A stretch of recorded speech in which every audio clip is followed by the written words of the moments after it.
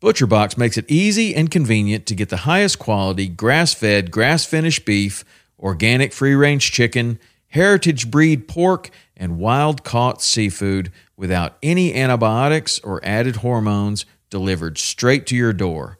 For me, I love their ribeye steak with a smoke and reverse sear, their tender belly bacon, which is some of the best uncured bacon on planet Earth. ButcherBox partners with people, small farmers included, that treat their animals in the best possible way and never give any added antibiotics or hormones. When you join, you choose your box and delivery frequency. You can cancel at any time without any penalty, and ButcherBox delivers amazing and fresh meat right to your door in a 100% recyclable box. For a limited time only, get free chicken nuggets for a year and 10% off your first box when you sign up today and use the code WP. That's a 22-ounce bag of gluten-free organic chicken nuggets in every order for a year when you sign up at butcherbox.com/WP and use the code WP.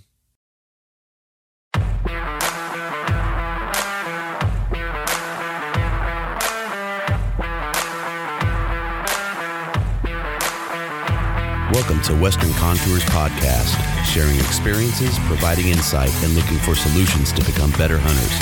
We talk gear, on and off season preparation, tips and tactics, conservation, and finding inspiration in the outdoors as sportsmen and women. Thank you for joining us as we share our love for all things Western hunting.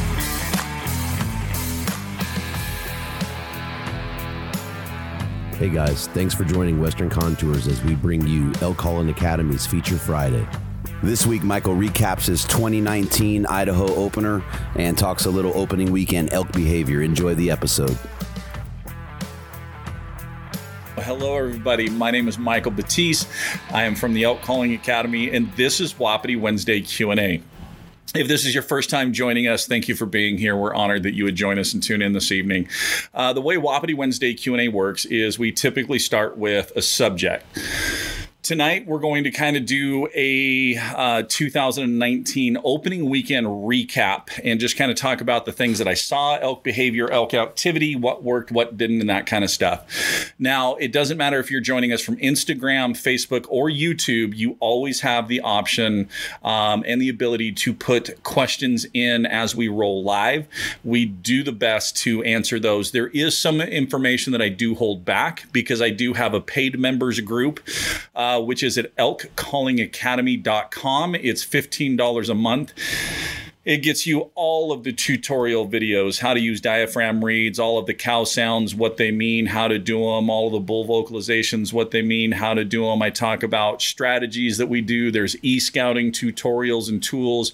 Plus, we have a lot of brand partner giveaways and discounts. Also, if this is your first time joining us or you've tuned in for a little bit and you're enjoying the content, make sure that you like, follow, or subscribe, depending on whichever channel you're tuning in. So, all right, so let's jump into it. So our season here in Idaho opened on Friday, August 30th. We went up to camp on the 29th, and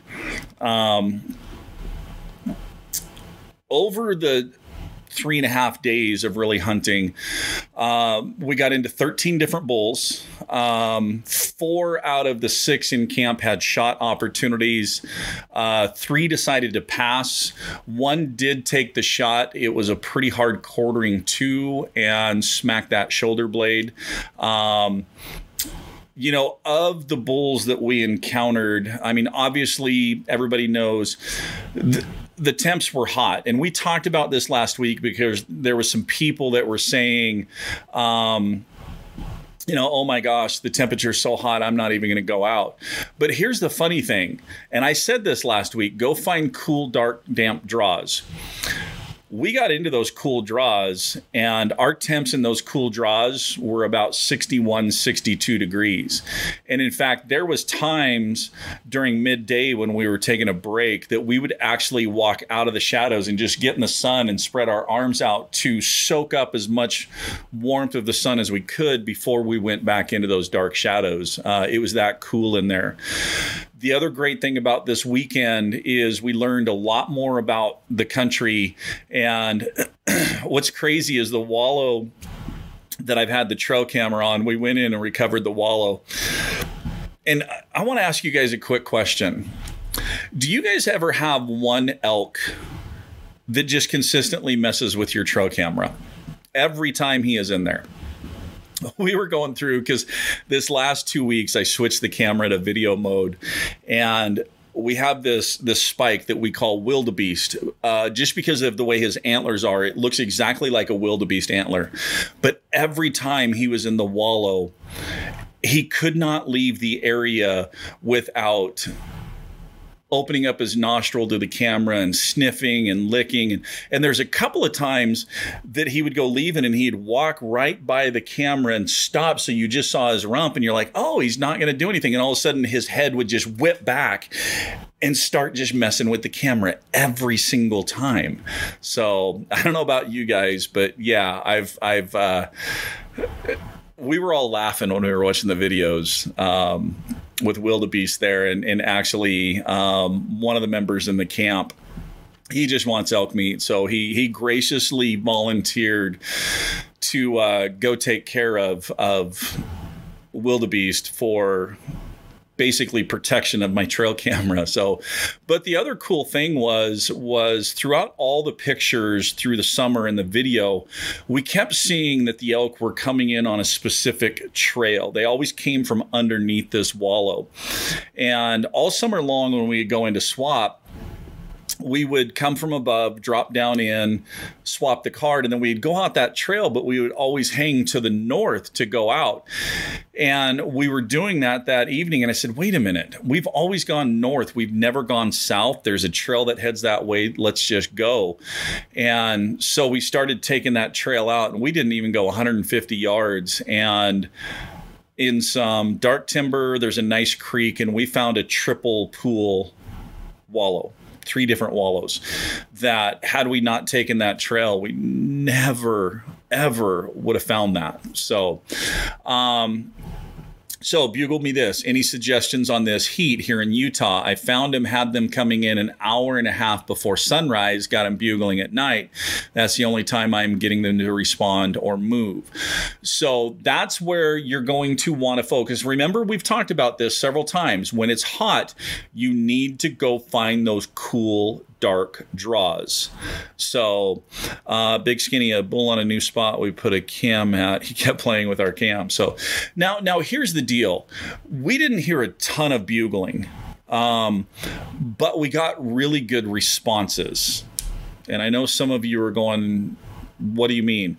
So remember, a response is not necessarily just a bugle.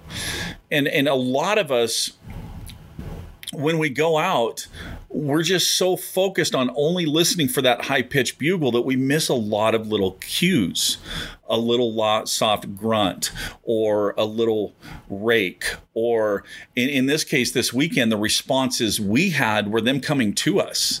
There was one part. Oh shoot! So opening morning. About 35 minutes, 40 minutes into the hunt, had a bull at 35 yards or 30 yards for one of the hunting partners, but he was just over a little roll when he came in. And so had kind of the top half of the body, and he just didn't want to take that shot. He's like, it's the top half. I could do a high lung, possibly mid lung, but we're only 35 minutes into this hunt, so why chance it? And I commend him. Same thing. Another one had a bull come in at 27 yards, but he was quartering 2, and that front shoulder was forward, which compresses a lot of bone. He didn't feel comfortable with the shot. The bull never presented another shot, so he passed again. I commend him for, making that decision. The one shot, like I said, that was taken was, quartering to new bow hunter to archery. And so, kind of use that as a teaching moment and, just sat down and said, okay, what happened? Explain, tell me the story. And basically a lot of times as a new hunter, when that elk comes in, we get kind of anxious. We're like, oh my God, that's the only shot opportunity I'm going to get. I need to take it.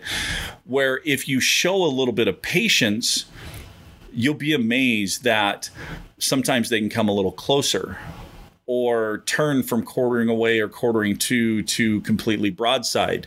So patience. And, if that bull's sitting there quartering to and he slowly starts to turn away, well, when he slowly starts to turn away, if you hit that cow call, then all of a sudden he stops this. And now he's giving you a nice wide open broadside shot. So patience really is a virtue out there. So, but yeah, responses were just really, really well. In fact, after that first encounter, that first morning, we kept working up towards the wallow and we came out into this meadow, and I just did a couple of loud mews, excited mews, lost mews, whatever you want to call them. And then all of a sudden 2 bulls just boom, busted out into the meadow off to the left. And there was a little bump out of trees. And so we kind of tucked over on the left-hand side and started working them. And, they kind of started working around. And again, same one that had the shot at 30 yards had another 30-yard shot. It seemed like this weekend was a lot of 30-yard was the magical number.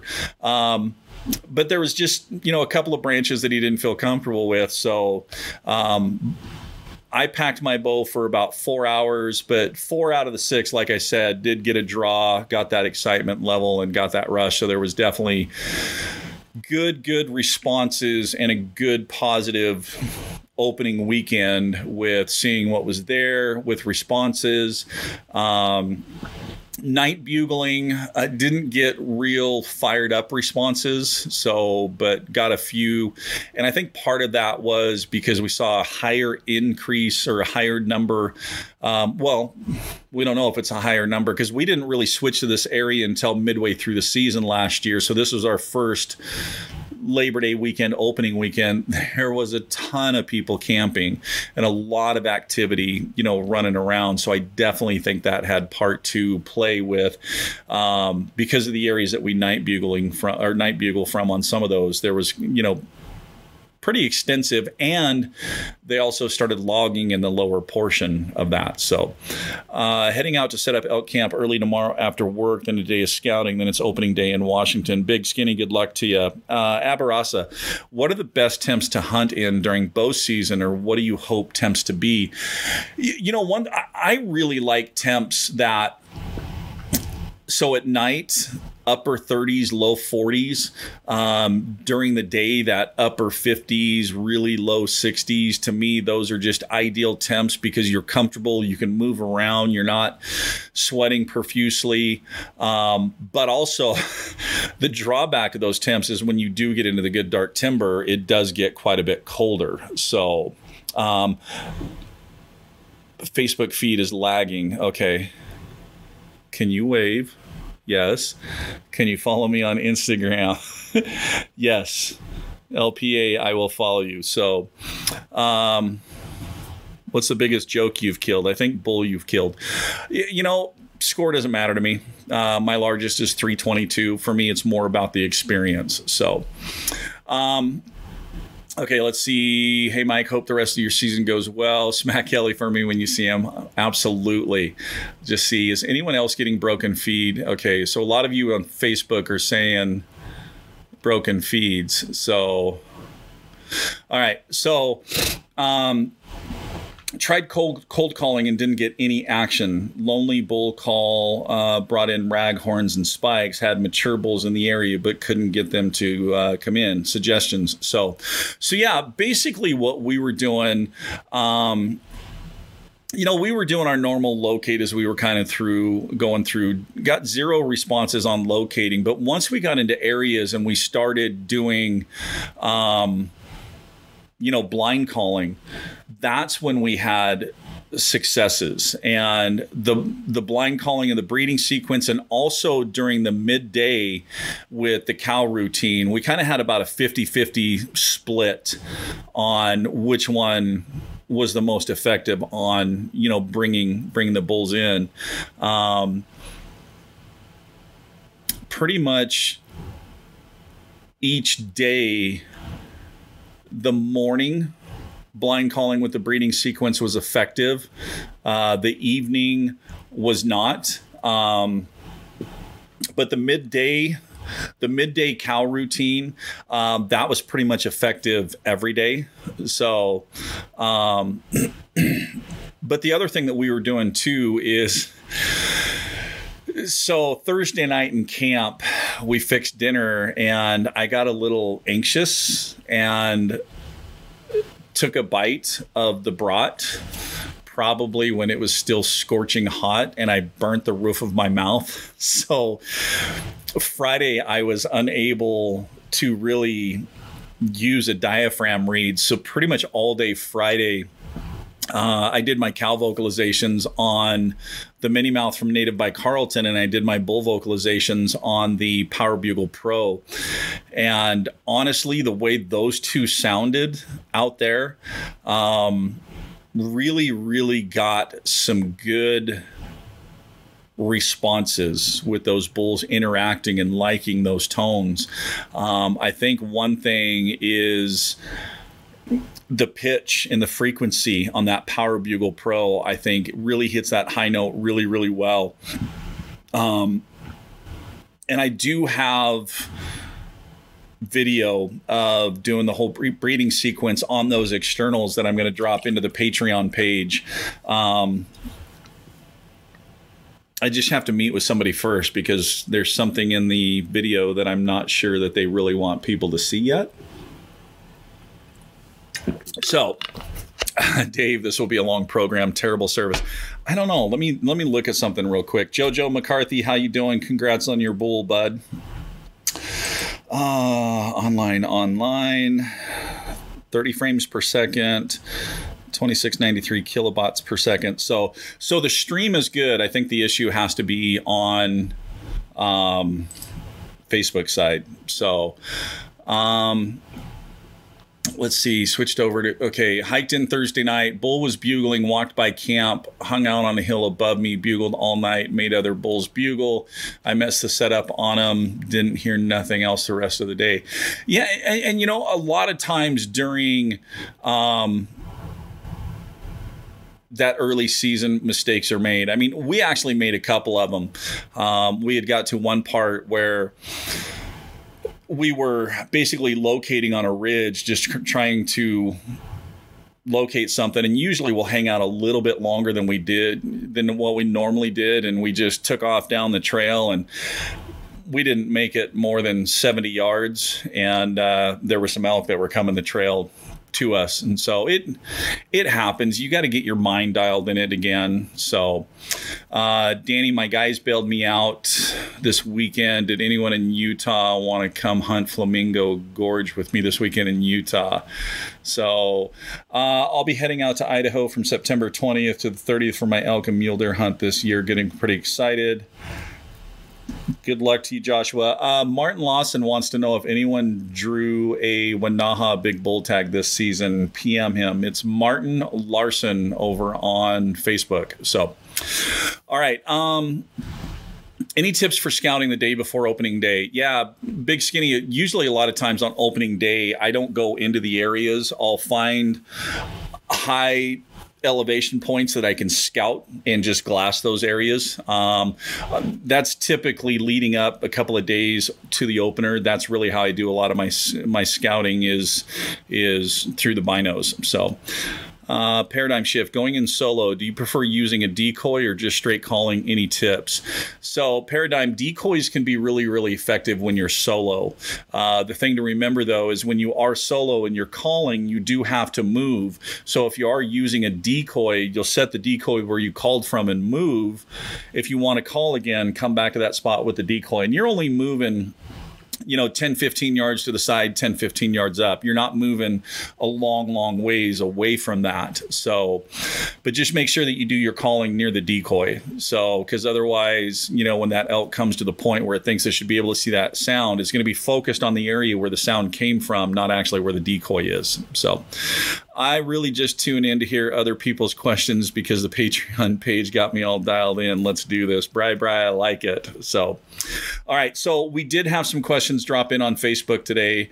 So, Tom wants to know, I'm just curious, this past weekend, a lot of bugling, but they seem like a lot of location bugles. A cow call or a small bugle sent them the other way or shut them up. What's the next step? Lots of bachelor groups still. He actually had a response from somebody else that said, cow called and got aggressive cow calling and the bull came in on a string. So, and here's what I found talking to other people about opening weekend. Some people found success with cow vocalizations. Some people found success with bugling. So it really does vary from area to area, but also the mindset of that bull. What is that bull looking for? What are they, wanting to hear? And that's kind of the key sometimes, where it's kind of a crapshoot when, the elk aren't really vocal. And that's why on the Patreon page that I talk about the breeding sequence, because there's parts of the breeding sequence that bulls recognize and understand, and they know what's going on and they want to go see it. I mean, elk are a herd animal. They're very social. And so that breeding sequence piques that interest of, hey, I know what's going on. I want to go check this out. Also, during that midday with the cow sounds only, it kind of piques their curiosity sometimes. So, Tom, in response to you, if you tried bugling and you tried, cow calling, and you're right, all the bugles we heard were location bugles. That's all they were. And yeah, younger bulls were still bachelor group. The one thing we noticed is we did not find any of the big bulls that we've had on camera all summer long. And we know that these big bulls are there later in the season, but like I said, this is the first time we've hunted this one opening weekend. And so I pretty much gathered that I know where groups of cows hang out.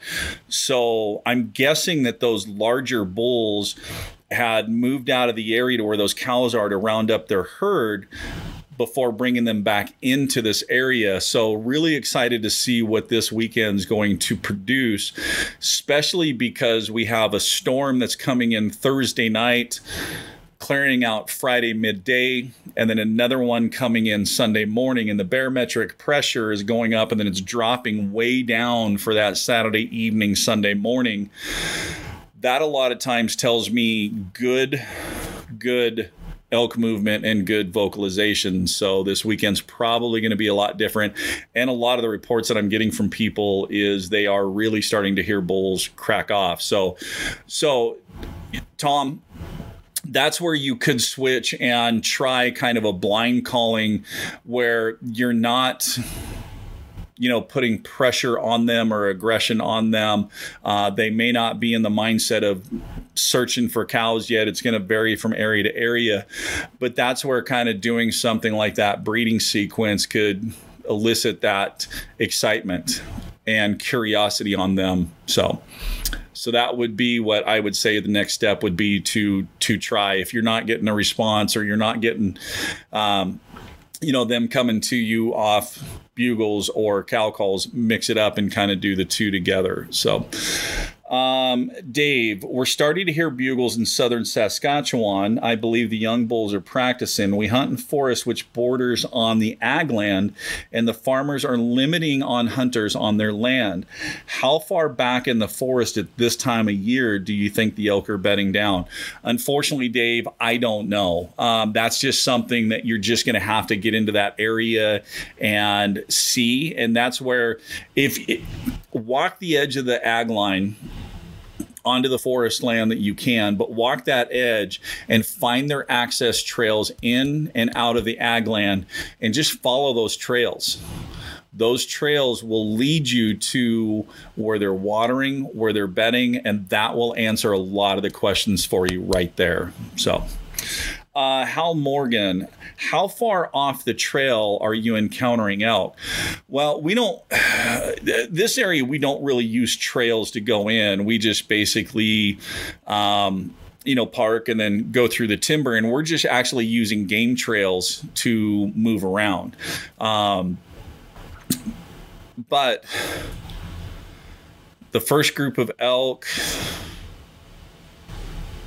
200 yards from where we parked the side-by-side. Day 2, second group of elk was about 500 yards. So, I mean, it varies. I mean, how we've heard the term that elk are where you find them. And that's really the case. I mean, each area is going to be different on what elevation. Now, we were kind of hunting that 6,600 to 7,200 feet in elevation is kind of that band we were focusing on. We noticed above 7,200, we started getting into more cattle. But as we dropped down below 72 and 66, that's kind of where we were finding the elk sign. We did have half the group hunt low on the mountain, kind of in the 5,800 range, 5,500 range.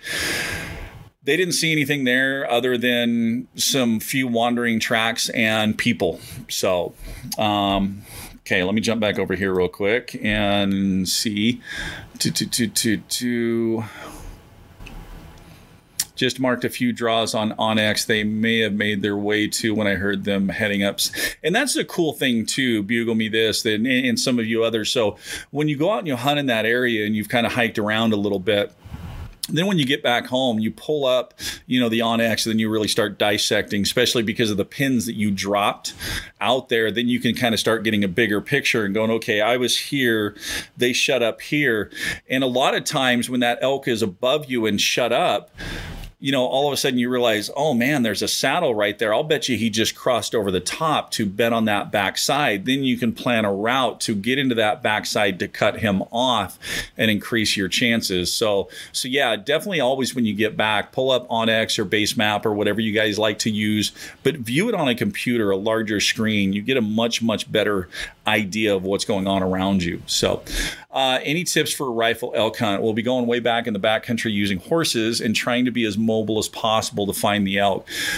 Joshua, your cow vocalizations, just, your 2, 3, 4 cow sounds, wait 5 minutes, can be effective during rifle season.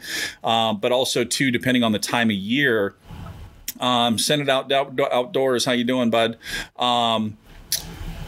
Sometimes that rut could be happening late into the rifle, or you could still have some cows that are coming into cycle late, and you will get into a little bit of bugling action also. So biggest thing is pay attention to what you're around you out there and kind of match what you're hearing. So Justin, welcome. So bragging board, we had success with bugles and cow calls, but mostly cow, not really responsive to calls, but they did respond. So yeah, I know. Andy, I watched some of Sean's videos that he posted. So third and fourth day out, ran into another canyon, ran into bulls still in groups coming in silent, or just really didn't respond to cow calls. Like we would cow call and they would lift their heads from eating and just keep going. Yeah, and we saw that too. There was a group that was basically walking by that we could see, and I mean, I'm just pleading on the cow calls and kind of doing that breeding sequence, getting into, the bull vocalizations part of it. And they would just pick their head up and look. So it was 3 young spikes.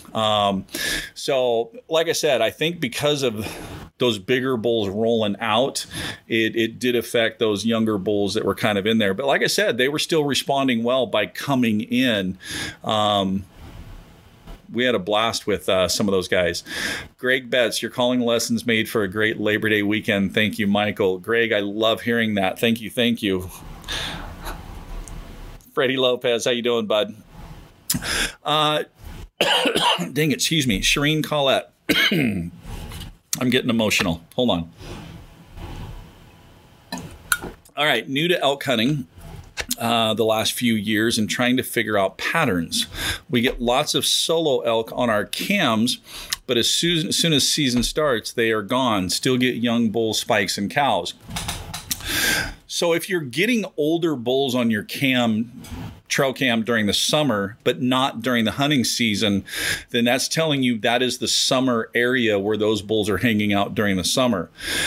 As soon as they start getting that urge for rut, they go find the cows, and they may come back into that area for breeding, or they may have a different area that they like to take those cows to for the breeding area. A lot of times I'll set cameras at different elevations on the mountain to see. It's great seeing bulls, but I like a lot of those others where I'm seeing more cows than I am bulls, because that's going to tell me where the bulls are going to be to the start of the season. And then you continue to learn throughout the season where those elk go to rut. So, solo big guys. Okay. Yeah, that's exactly what's going on, Shereen. Based on the momentum of the rut already in Idaho, will the 13th, 14th be pre-rut or rut at this point? So, okay. So paradigm kind of, I remember 2 weeks before season when I said every bull that we saw up when we were on a scouting trip was hard-horned. And I remember a lot of people immediately jumping onto it going, oh man, they're going to be in peak rut opening weekend and this and that. No, they're not. So the autumn equinox is what triggers the rut. They will slide and adjust a little bit before or after that. Last year was a rare, extreme, non-normal where they rutted extremely late. And then with all that late snow we got in February, it made perfect sense. Everything I'm seeing this year on winter predictions and this and that peak rut is going to be around that 21st, 22nd. Now, whether that 21st, 22nd falls at the end or the middle or the beginning, that I don't know. But you have a window. Sorry, guys. So phone call came in. Don't these people know it's Wapiti Wednesday? So, but no, most cows are bred within a 7 to 10 day window of that autumn equinox. And where that autumn equinox falls in that 7 to 10 days can adjust. But that's typically when the peak rut happens. I can't think of a time that I saw an early rut. Normally you'll see it along that normal time or a little later, but I don't ever remember an early rut. So to answer your question, 13th, 14th, you're going to kind of be in that transition from pre-rut to peak rut time frame. Kind of getting ready because that 13th, 14th does fall within that 7 to 10 day window of that 21st, 22nd. So hope that kind of answers your question. So Shereen, that's what I'm wondering if we need to move up. Not necessarily move up, because the thing you got to remember is those cows and calves are typically at lower elevations, because those lower elevations clear of snow first. That's where the green grasses start growing. Those cows need that green grass to produce the milk, and that's a lot of times where they drop their calves, and then they'll stay there in those green grass lower lying areas throughout the summer, and then those bulls will basically come down, round them, and then they'll go up for the rut. So best thing to do is kind of work different elevations, low, mid, high, kind of see where they're at. But I would say, dropping down a little bit from your cam elevation might get you into them. That's what I would do. I would drop down before I would go up. So the elk went to where you're not. Yeah, that does happen a lot. So, okay, Western Contours guy, how you doing? Oh, speaking of Western Contours, how many of you listen to the Western Contours podcast? It was pretty cool last weekend because Guy is normally the one running the podcast and doing the questions.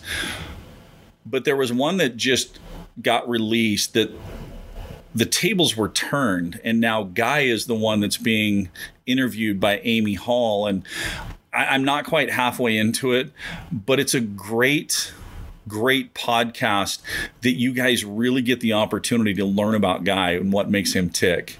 And you want to talk about a guy that's passionate about hunting. Guy is definitely one. So I highly recommend going over to Western Contours and listening to this interview. Like I said, I'm about halfway into it and really, really enjoying it. So, how does that change your tactic? So, okay, Paradigm, I don't change my tactic or approach. I do my same approach, whether it's first day of the season, last day of the season, middle of the season. I don't change my approach. The only thing that really changes in my setups is the amount of cow sounds versus the amount of bull vocalizations and all that. It basically depends on the bull that I'm working, because each one's going to be different. If you pay attention to how they're responding to what you're doing, they will tell you what they like. They will tell you what really gets them ticking or gets them fired up. It's your job to pay attention to that and give them what they're asking for, give them what they're looking for. So, okay. All right. He's a savage. Nah, don't be saying things like that about Guy. So, all right, back to Facebook questions from earlier. You did a review of the Quivalizer a while ago. Are you still using it, and what are your thoughts on it now? No, I'm not still using the Quivalizer. I kind of did some testing back and forth. I like the Quivalizer. It is a good tool. Just the other stabilizer setup that I have, I shoot it a little better. I mean, I was shooting effectively and I was shooting well with the Quivalizer, but sometimes I guess you could say I have a little OCD on stuff, and sometimes want to make those groups tighter, a little better. And of course, that's when I end up blowing nocks and shaving veins, and I get mad at myself. But no, the Quivalizer is a great product. I would definitely recommend trying it, seeing how it works for you. But me personally, no, I'm not using it anymore right now. So, Matt Flowers, if you are starting to get into elk that are fired up and wind shifts a little bit, can you use a Cowan heat scent and spray it into the air to try and save that encounter? Why not? Yeah, I've tried it in the past. Trying that to possibly save that encounter, save that situation, is worth a shot. It couldn't hurt. So most definitely try it. So, all right, Benito, Game Meat Protector. Have you ever tried this stuff? Which Game Meat Protector is basically, it's a spray that you can put on your meat, and it kind of coats your meat and keeps the flies and bugs off it. Benito, have I tried it? No, I haven't. I was given some a few years back to try it, and I don't know. I'm one of those ones that I have faith in my game bags to keep the bugs off, and I don't, because your meat basically is going to get a protective layer on it. And me personally, I don't want to do anything to interfere with that natural process. And so basically during the day, my meat is hanging in game bags tied up really, really tight on the top. At night, I drop those game bags off the quarters. So I hang each of the quarters off a product that I've been kind of developing and field testing. That's my own product for the last couple of years for hanging those. That allows me to cinch and really tighten that game bag above the knee and the shank down on the cord that I have it hanging with. But then easily at night to drop it off. The advantage of dropping it off, because bugs go to bed at night, you take that bag off and then you let that really cool night air really drive deep into that meat. Then in the morning before we head back out, I just put the game bag back on. So, all right. So that takes care of the questions from Facebook today. Let's see. what we got. What else? Bri Dizzle, no, I am not. Again, new to elk. They've been coming on the trail cams for our deer spot, so wanted to learn. So, Shireen, what Bri is talking about is he's talking about that Patreon page. That's that elkcallingacademy.com. That there's all kinds of lessons and tutorials in there to teach you about elk behavior, elk calling, e-scouting. I mean, there's just a ton of tutorial videos on there. And in fact, I did film some more videos this weekend for in the field kind of tips and stuff. So, hey Chief, I'm east of Mississippi and want to eventually take a specialty guided elk hunt when the stars align. Do you have a recommended state to do the hunt as far as costs? Jay, I'm going to steer you towards Go Hunt. Go Hunt basically does have a membership, but if you're going to go out of state and hunt, Go Hunt is probably the best tool that you can use. They gather a lot of information about each of the states and each of the areas. Your draw success, chances if it's a draw area, so draw odds, harvest success, quality of bulls, amount of public land versus private land, access.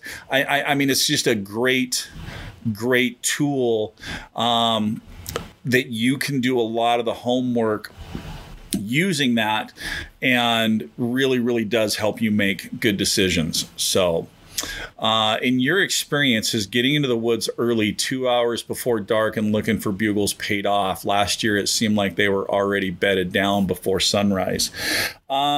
Chance, I don't go into the woods that early. When I do night bugling, it's typically off of roads and I'm bugling up into canyons. And then once we get a response, then off we go. And that's on bright moon nights. But night bugling, yes, has really paid off for us, and it's helped us find a lot of elk.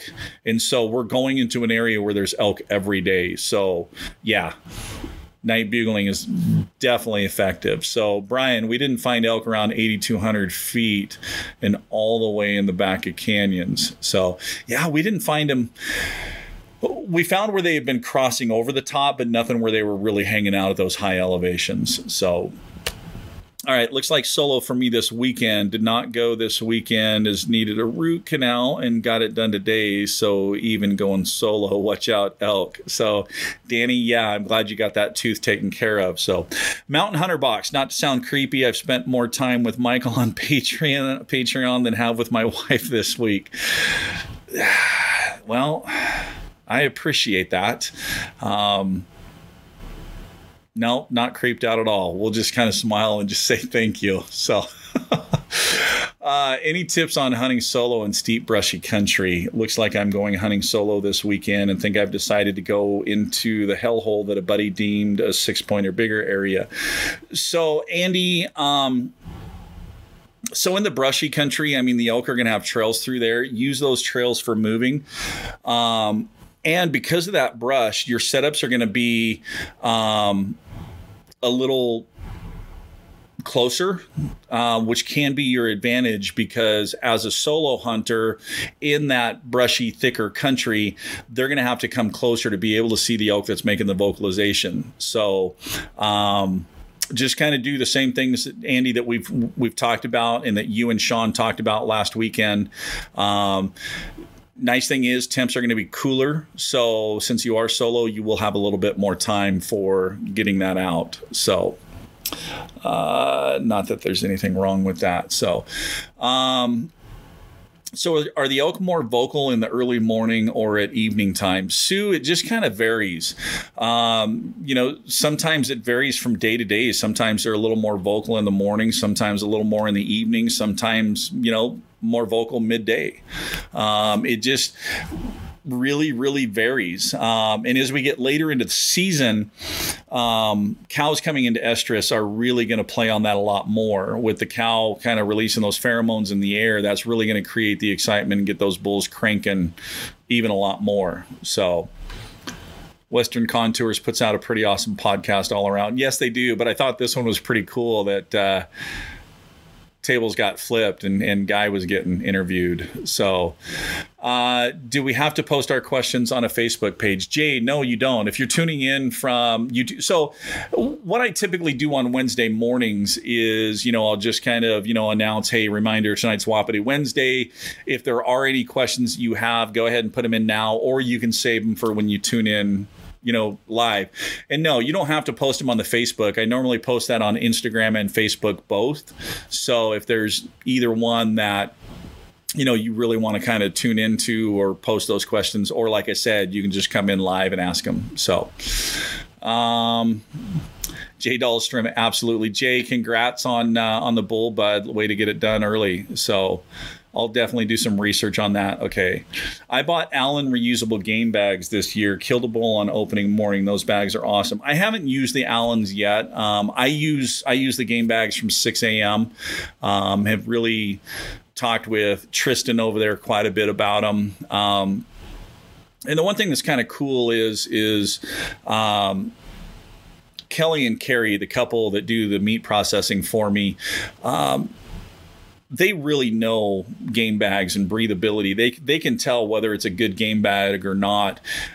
They kind of gave the 6 a.m., a huge thumbs up. Goat Gear is another one that they absolutely really like that I've used in the past. But the Allens, I haven't. And yeah, the 6 a.m. are also reusable game bags.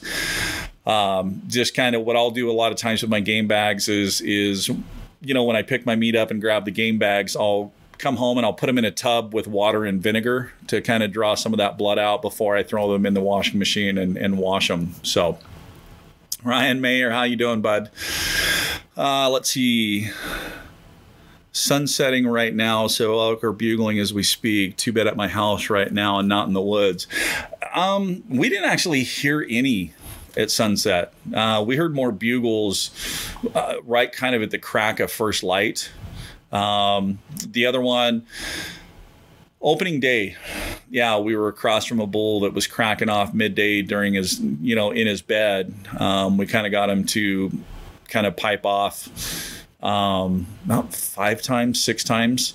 So, but just where he was at, we were in the dark timber bedding area, and he was kind of in this little patch of timber over kind of on a southern facing slope. And I kind of made the call, instead of going after him, as soon as that sun gets another angle and hits him, he's going to get up and move probably to our side. And we never found him again. So a little late to the party. Not sure if you covered this yet, but on Instagram, you said you use the breeding calling strategy. Can you go over that? Your strategy, anything like elk nuts, slow play?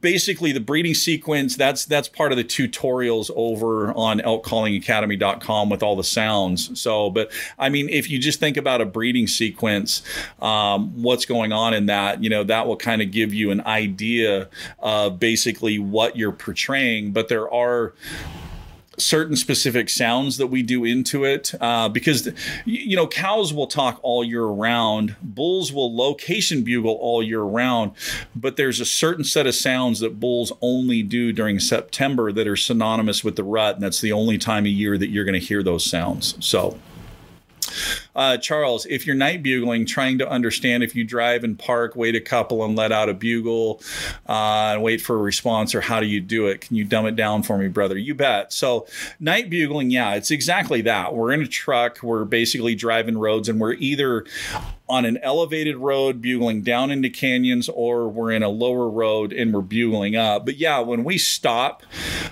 we are quiet. We don't slam the doors, turn off all the lights, shut the doors quietly. We get out and we sit there and listen for 3, 4, 5 minutes. Kind of, if you think about how long it takes for that dust to settle from the road, let that dust settle. Just let things calm down. But the other thing too is we just basically sit there and listen, because a bull could crack off and we didn't have to make a sound. If he's going to crack off on his own, bingo, we got him. We know where we're going tomorrow. And that's really all we're doing night bugling. As soon as we get a response, we've got the location. We don't sit there and continue to play with him. I learned that the hard way a few years back, where I continue to sit there and play with them. So If I don't get any response, I'll bugle 2, 3, 4 times. Bugle, wait a little bit, listen, bugle again, wait a little bit, add some chuckles in, add a new element in. If no response, then in the truck and off to the next spot. So we are low at 2,000 feet, pretty low, and that's why I'm wondering if we need to go higher. Okay, with that information there, then you probably want to go higher. That makes a little more sense now. Just got a call on a swing and a miss in Southern Colorado. Ooh. Do you show how to glunk on Patreon, or can we discuss? So all of my tubes are up at camp. So, but there's 2 ways that you can glunk. One is you can take the palm of your hand, roll your finger back, and you can just pop that on the mouthpiece of the diaphragm tube. The other way, or the grunt tube. The other way is if you take a diaphragm reed and you just say the term "wit."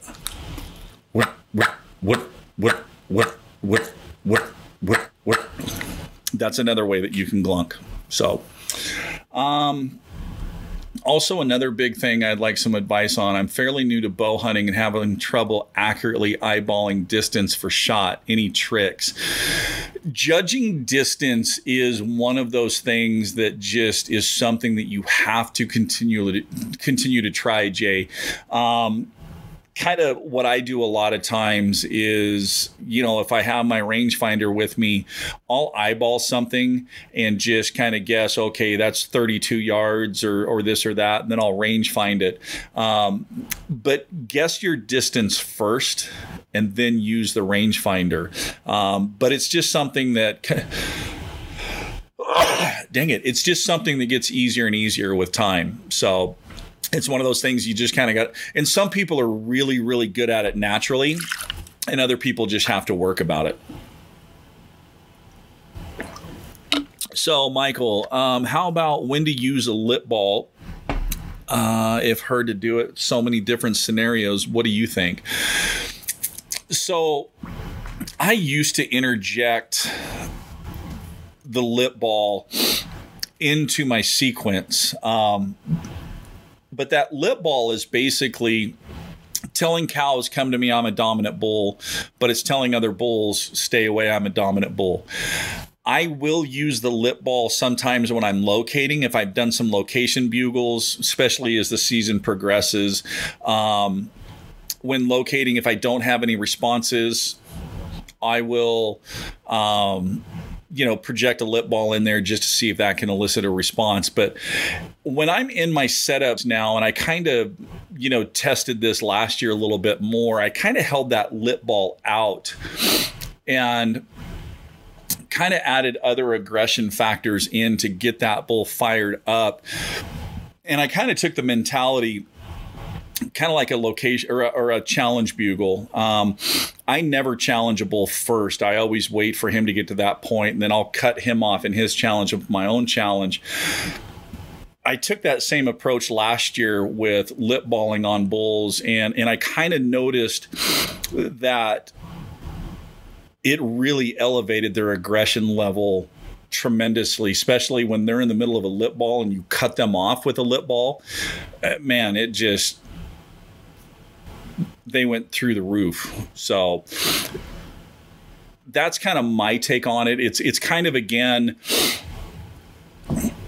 reading what you're getting back from the bull. If you have a bull that has already a heightened aggression level, then no, it's not a bad thing to throw that lip ball in. The problem that I'm seeing sometimes is people will have a bull that's not elevated. They're showing kind of timid signs, and they're hitting them with these really ultra aggressive lip balls and bugles. And then these bulls are just shutting up, and they're like, oh, he winded us or saw us or this or that. No, it's you intimidated him. So pay attention to the mindset that your bull is in, pay attention to his aggression level, and then match his aggression level with your aggression level. So if that makes sense. So hopefully that kind of answers your question about that lip ball. Bri, try golfing. That will help you get good at yardage. Yeah. So Eldon Bow Gangster heading out Friday for 2 weeks. Good luck to you, bud. Jay, just practice judging every time you sit down and then check with your rangefinder. Exactly. So while it's hot right now, are they more likely to be on south, northeast, or west facing slopes? So, all right. So Sue, your south and west are typically your hot side of the mountain, but you don't shy away from those because you can still find thick timber that has water in it that becomes a cool draw. That's really right now when it's hot, that's what you want to find is those cool, dark draws. Usually has a little creek through it, really dark, thick timber that sun can't penetrate. And you'll know when you're in there because as soon as you walk into that area, that temp's just immediately going to drop. But if you don't have any of those cool draws or you can't find them, your northeast side of the mountain, the slopes that face northeast, that's going to be the cool side of the mountain.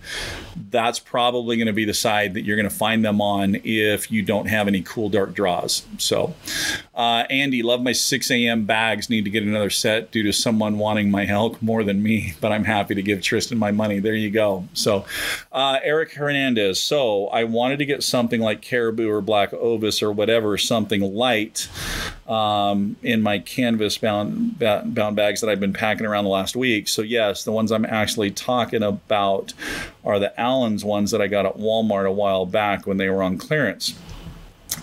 There are 2 in a bag that are 20 by 30, and I compared them to one of the caribou bags, and they're very similar. I paid $3 for 6 bags, and I think they're going to work great. It's been a couple of years since I've killed a bull, so I wasn't really sure if a hind quarter would fit in very well. Front quarter, absolutely. You might be pressing it on that size for the hind quarter, especially if you get a little larger bag or a little larger bull. That's kind of why I like some of those other companies, like the 6 a.m. In fact, I tested for Tristan last year, and as soon as I got back, I said, God, Tristan, if you could make these 2.5 inches wider and 3 to 4 inches longer, they would be absolutely perfect because we leave bone in. And he actually did make a larger set. If you go to the website, it has the pink paracord on it. But those are the ones that I use. So yeah, synthetic bags, they're lightweight. Some of them on the market claim to breathe. They don't really breathe, and that's what you want in a game bag. And in fact, over on the Patreon page, we do have an article on a test that a guy did where he took synthetic, canvas, cotton, and basically you did age testing with some meat in those. And it was really, really interesting to see how those bags fared. So, all right, 2-minute clock is counting down. Jake, what do you think about the black ovis? They're okay. I think there's better bags on the market, but they are okay. So how far do you drive between your bugles at night? Also, what are your recommendations for good old Washington State brushy country? So, how far?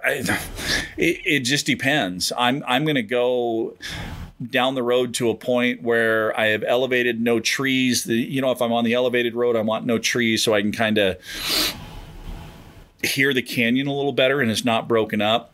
If I'm on the bottom, bugling up into drainages. If I bugle into this one, I'm going to drive down the road far enough where I'm bugling up in the next. So, all right. Utah hunt on the 14th. Should I be real aggressive or tone it down? Sue, that's going to depend on each bull. It's going to vary from encounter to encounter. Just pay attention to what the response that bull is giving you. And this is what I mean. If you cow call and he's really excited, you bugle and he gets timid, he's telling you, cow sounds, stay with the cow sounds. So pay attention to what that bull is responding to you. All right, guys, we have just barely over 30 seconds, so we are going to wrap it up. Thank you to each and every one of you for tuning in tonight. Thank you for asking the questions and participating. I absolutely love having the opportunity to do this with you guys each week. So as always, keep calling, keep practicing. Most importantly, though, have fun.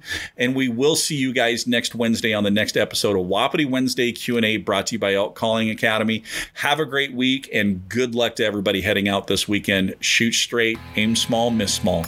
We'll see you guys later. Follow and subscribe to Elk Calling Academy on Instagram, Facebook, YouTube, and Patreon for tips, tactics, gear reviews, and live Q&A, helping you to success faster.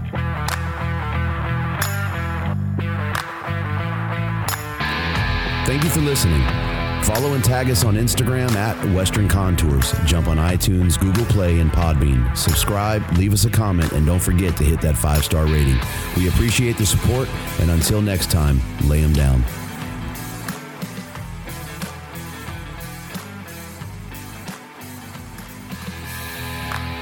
Hey everyone, this is Andrew with Sasquatch Fuel. If you're heading into the backcountry this season and you need some meals that don't bog you down, check out SasquatchFuel.com. Our 100% compostable packaging was designed to combat litter in the backcountry. For more information on conservation in action, head to SasquatchFuel.com. Hey guys, enter code Western Contours at checkout and save a few bucks off your order.